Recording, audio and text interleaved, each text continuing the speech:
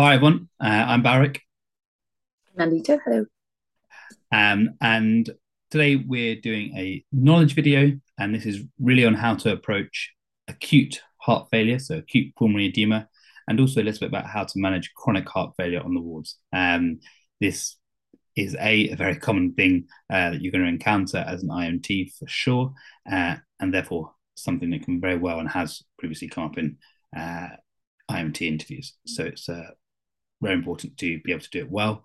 Um, Slightly different to some of the other stations in that the history is probably not as important. For example, cardiac chest pain, the history is the absolute key discriminator. Here, actually, the key discriminator is actually your examination and your management. And that's very important. You have to do well as an IMT. And to be able to do a good fluid status examination is probably one of the most important facets you have to have and show that you have as a potential IMT to be. Uh, so we'll talk very briefly through a patient with assessing a patient acutely with pulmonary edema first, and then move on to the more chronic setting. Um, okay, so over you can Anita. Great. So I think there'll probably be a simulation video later on that you can also look at for a stage simulation of how a pulmonary edema station would work. But this is just to give you a bit of background, as Valeric said, and sort of some extra knowledge to help you handle the scenario if it comes up in your IMT interview. So I think that we've planned to approach it with you're called to see someone in acute pulmonary edema. So you get the phone call, you go up to the ward. Let's say it's a patient you don't know from before. I mean, obviously there's kind of two things you have to do in tandem almost, and in which in real life you'd be able to do at the same time. In an interview, you have to just say that you'd want to have a sort of immediate assessment of the patient with a set of observations to try and triage the situation and see how unwell they are. Looking specifically, obviously, at O2 sats and respiratory rate, as it's that's where they're going to be. That's probably going to be the most telling in the first instance. But at the same time, you also want to get a good S bar from the nurses or from the team that's called you. So I think that's quite good to contextualize the situation. So just say that, I'd go to assess the patient, and then along with asking for an immediate set of observations to help me understand the sort of acuity of the situation, I'd also want a clear handover from the nursing team or the parent team in charge of this patient, as it's someone who's unknown to me. In that S bar, you'd probably want to tease out, why is this patient admitted to hospital? How long have they been here? And what have they come in for? Have they come in for a cardiac? Are they a cardiology patient? Have they come in for a cardiac cause? Or are they a different patient on a surgical ward or on a geriatric ward or endocrinology ward who've gone into pulmonary edema for a different reason? Or they may have existing cardiac pathology that's not their main cause of admission. So I think that's quite important to tease out in the first instance. With the OBS, so you want to ask for a full set of OBS, and it's good to elaborate and say you want a respiratory rate, a heart rate, a O2 sat, and a blood pressure. All four of them will actually be crucial in your assessment of the pulmonary edema and your management of the situation. And I think important to say that along with the O2 sats, you'd also want to know what the normal O2 SATs range is like. So let's say they're on a respiratory ward and they're a COPD patient and their Yeah. normal SATs are between 88 and 92. You want to know that early on to try and titrate your management accordingly. So I think that's essentially how I would ask for the OBS. I don't know if you have anything to add to that, Valric, in the first sort of immediate assessment. No, I think I say so. S, clear S bar from the nursing team and the medical team looking after the patient.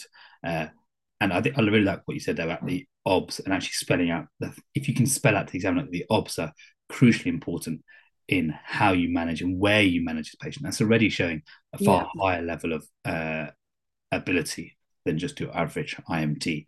And then that final point out, knowing their normal observations. That's so important and so often missed out. So knowing what their normal blood pressure is, knowing what their normal SATs or target SATs are, is crucially important to how you Yeah. manage this patient. And yeah, Then I think so. I think if they, I mean, it depends how the scenario goes, and if they want to do it as an acute sort of, an acute emergency scenario, they'll tell you maybe what the SATs are, and if they're very low, then I think obviously the immediate response should be, you offer them oxygen, or you make sure the patient's got oxygen, usually from a non-rebreathe mask, and then you can wean that down as able. I think that's the safest thing to go to in this scenario. Unless obviously they're a known retainer, etc., which can be a bit more nuanced. But I think in the first instance, if they're hypoxic, you offer them a non-rebreathe and make sure that's on, and then you can kind of titrate that down as you go. Then you so that's the SATs done. So then if you look at the respiratory rate, you want to know kind of. I mean, again, I it's think important I think ATE approach here. before we move on there, I think the only other thing I think would be really good to add is to know their escalation status and what they Yes, and what they yeah, essentially what level of care they can have. Is it ITU and for everything, for full resuscitation and ITU care, or is it they're actually just for level 2 care, so that's inotropes and NIV, or they're just for level 1 care, which means no inotropes, no NIV, no CPAP, and that's very important. And again, it's a clear 5 out of 5 point if you can say that. If you can say, I want to know their escalation status and specifically whether they're for inotropes and NIV. Uh, yeah. you know, And then I think from there, then you can, once you've established that, I think once you've got the obs, they will just give them to you in the interview. It's so brief, and then you proceed with your ATE approach essentially. So again, airways, a patent likely will be in this scenario, and then breathing. That's probably where you get the most kind of clinical signs here, I guess, from and breathing and circulation, I guess. From in this pulmonary edema scenario. So look at the breathing. So again, you've got the SATs. You want to look at the respiratory rate. Are they working hard to breathe? Are they using lots of accessory muscles? Do they look like they're tiring? Often patients with pulmonary edema can be quite scary, actually. It's one of the, even though it's a sort of a standard medical emergency, it can be quite frightening to see someone in pulmonary edema. The patient often looks very, very, very uncomfortable. And I think you can tell a lot just from observing the respiratory pattern and flow from the end of the bed, really, and seeing what the pattern is like. And they often get tired quite quickly. So I think it'd be good to say you'd want to comment on that and look at the accessory muscles in particular. At the same time as breathing, you could say that you'd want to get someone to take a blood gas. So obviously you're working with a team here. So I think having, if you could ask someone to take an arterial blood gas, or you've taken arterial blood gas at this point as well, to try and incorporate one of those investigations into your AT assessment, because that will take a while to go and to be run and get some results, etc. So I think having that included is a good thing. And then yeah, and then in terms of circulations, I mean, you want to look at the blood pressure definitely.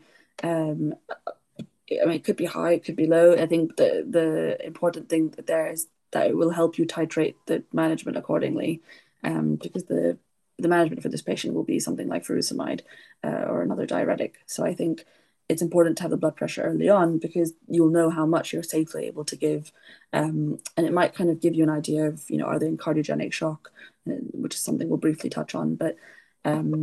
I think that's quite important to ask for specifically. So, what is the blood pressure now? And I think it's useful to say what was the blood pressure earlier to see if there's been an acute change in it as well. yeah, And then with D&E, I guess, I mean, yeah, look at the GCS. I think GCS is actually quite important pulmonary edema. Often with if they're working quite hard to breathe, they can get a little bit confused, obviously, over time with the hypoxia. And I think they may not be tolerating things so well. And the GCS will be important as well for when you're considering more advanced therapies as well, such as NIV, which we'll touch on later on. But I think that's important to have in the first instance, in the first assessment. yeah. No, I think that's absolutely spot on. As you said, I think you could even. I think once you said understanding escalation letters, and you say examination using the obs, and immediately, I think you say buzzwords like my immediate focus is trying to stabilize the patient through my A to E assessment, and really importantly, to try and understand and do a very good fluid assessment, fluid status assessment. Words like that already encompass a whole set of your examination without necessarily needing to mention every single bit. The examiner can already even slightly switch off and be like, okay, yeah, great. They know what they're talking about. So fluid status assessment, I think, is incredibly important in actually any cardiac examination. So fluid status assessment, and I think you can go one stage further in your A2 assessment. You can try and say, yeah, I'm looking at obviously the respiratory rate, giving them supplementary oxygen as needed, but also thinking about whether there's signs of right heart failure or left heart failure. You can touch upon a few of them, and that shows that you're thinking about things at a slightly more advanced level. So right heart failure is obviously signs such as raised JVP and fluid overload, and left heart failure is things such as pulmonary edema. And that's all you need to say. And then don't forget to mention that in the cardiac examination, you also listen for other things, such as you listen for things like murmurs, or an S3 sound, or whether there's any muffled heart sounds. These are all things that can contribute towards a deterioration in heart failure. A murmur would be aortic stenosis. Muffled heart sounds would be pericardial effusion. So these are also other important things to pick up in your examination. And it's unlikely that that's going to be the answer here, but it just shows the examiner that you're a very impressive candidate, not just focusing on purely the pulmonary edema, but also thinking about the precipitant behind it. Yeah.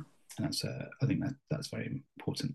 And then also, I think whilst this is an acute medical assessment, and that's very important, you've outlined their escalation status. And at some point here, you do then need to be saying, I would like to get a brief history, either from the patient or a collateral history, for how they've been recently, whether they've deteriorated very significantly recently, and what their functional status is.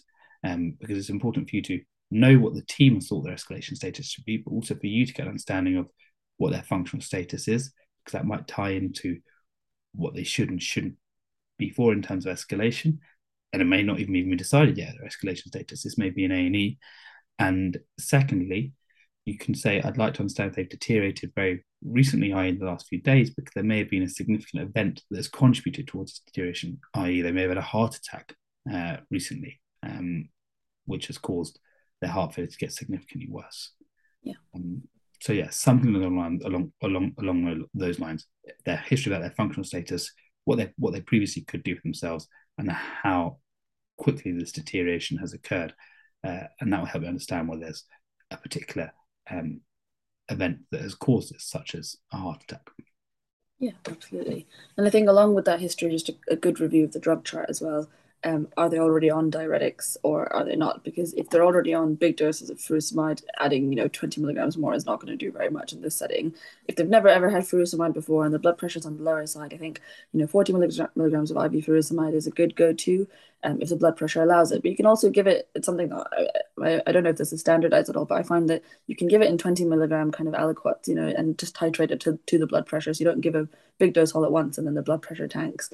But you get the same effect of the diuresis. So I think that's something to think about, is just have a look at the drug chart to see, is there anything that you can optimize on there, and what kind of heart failure medications are they already on, to allow you to be able to decide what to give them further. So I think that's a really good point. Drug history review, and in terms of the buzzwords you're looking there for, is you can just say, I'd like to review their drug history to see if they're diuretic naive or not. And diuretic naive, for those of you who don't know, just means they've not really previously been on big dose of diuretics, so a small dose will probably have a big effect on them. And you don't need to say much more than that. Once you've said the phrase diuretic naive, it's the interviewer already know exactly what you're talking about. Yeah, which is a really good way to get those marks. Yeah. And then I guess, if we just, as part of your ATE, it's kind of an investigation, I suppose, but an ECG is also obviously crucial here. Well, I think you can split it now. So you've done your A2A assessment. Now we can talk about the bedside investigations and others. So so I think obviously we asked for an arterial blood gas earlier, so hopefully you have the results of that gas back, and then based on the PO2 there, and you can interpret the blood gas and decide how much oxygen you think this patient needs, and whether will also give you a good idea of sort of how much help you need in terms of escalating them further. Do you maybe need I think a good point, if they're very unwell, this one obviously is to call your medical registrar early. Do you possibly also need to get HDU involved or ITU involved? Will the patient need CPAP? Is this something that you can safely deliver in this area, or do they need to be in a monitored area? It just depends where the patient is. So say that you would look at the gas and be able to and start thinking about where the patient should be best managed based on the results of that, and also how to titrate the oxygen based on that. And then an ECG would be the next investigation. I think it's an easy way to kind of rule out acute ischemia as this cause of decompensation. So you'd want to do an ECG at that point, or get help, enlist the help of the nurses to help you do that. So you can do it together, and then try and ascertain whether there is any acute ischemia which has tipped this patient over into pulmonary edema, or a new event causing sort of quite profound event causing cardiac failure at the same time. So. Yeah, no, I think that's really good. I think the only things to add, I think you could say, using the ABG, I can understand whether they're hypoxic, and specifically whether in type 1 or whether they have any signs of type 1 or type 2 respiratory failure, because that's very important. Because, and just saying the words type 1 and type 2 respiratory failure mean that you show the examiner that you know there's difference between the two, and it insinuates that you know there's difference in management. And you can even spell it out. You can say type 1 or type 2 respiratory failure, which might need oxygen and CPAP or NIV respectively, Yeah. which shows that you know there's CPAP for type 1 and NIV BiPAP for type 2. And the other thing I want to mention, oh yeah, so on the ECG, a bit different to the chest pain history here, you can say, as Nandy said, so you could do, I'm doing an ECG, so looking for any signs of any recent ischemia or any underlying arrhythmias which are precipitating this heart failure. And the other thing I think one could say is if they're on telemetry, you could offer to look at their telemetry to see if there has been any significant arrhythmias or pauses that have been that could be causing their decompensation or contributing towards their decompensation. Yeah, absolutely. You could also say that you'd look for some evidence of like left ventricular hypertrophy on the ECG as well, which might kind of point to chronic, I guess. Yeah, it's just an extra mark there, I guess, but it's not something that's crucial. Yeah. And then obviously one of the most important investigations along with the ECG will be your portable chest X-ray. And I think key to say that it's portable in this instance, so you recognize the acuity of this patient. I mean, obviously it depends on the obs, and if it's just someone with a bit of, if it's true pulmonary edema, I mean, the patient cannot move in that situation to go to the X-ray department, and it's easy in the heat of the moment to forget about that, to say get a chest X-ray. But I think to say it's a portable chest X-ray already just in one word shows that you realize that this is a medical emergency, or this is veering towards an emergency situation, and you need kind of all hands on deck to get the X-ray as soon as you can. So I think that's incredibly important. Yeah, portable chest X-ray, and you say looking for signs of pulmonary edema or any other respiratory pathologies. And again, that just shows that you're still keeping an open mind.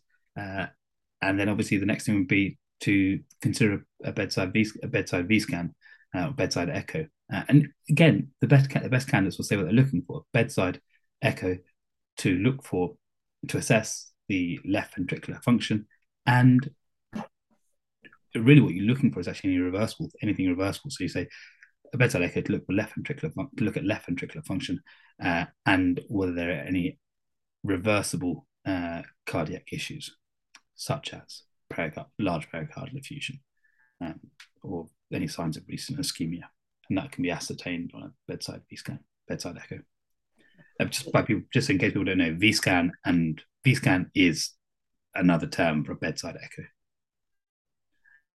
Yeah, and then after that, I suppose, so you've talked about some of your portable investigations. That's your X-ray yeah. and your echo. And I guess just to make sure you send off a set of bloods at the same time. And I mean, obviously say full set of bloods, including FVC, using these clotting. But I think it's quite nice to just add in a little bit here and there about why you want to send certain bloods off. Because everybody can recount that, the full panel of bloods, but it's nice to be able to show that you appreciate how those bloods will guide you in this situation. So you want to send, I mean, the renal function will be very useful for titrating the diuretics as well. And also for seeing any effect on the kidneys of being of the fluid overload. So it helps with volume status overall as well, including looking at the sodium. And then you'd want to also send off additional blood tests, obviously, to send off for troponin to see if any acute ischemia has sort of triggered this event or causes exacerbation of heart failure, and then BNP as well. And you could say that you'd want to, if they've got BNPs in the past, you'd want to compare it to that just to show that you have an understanding of the way BNP works, and you can look at a trend over time essentially and changes from the baseline. Yeah, just so people know, so BNP is higher when you have when you're more fluid overloaded than someone with heart failure. So if you have pre-existing heart failure and you are very fluid overloaded at the moment, your BNP will be much higher than when you're much more towards your dry weight. So yeah, one nice phrase to use is I'd use a BNP so that we can look at the trend, and BNP is used to prognosticate heart failure as well. Yeah, absolutely. And then I think we probably move nicely on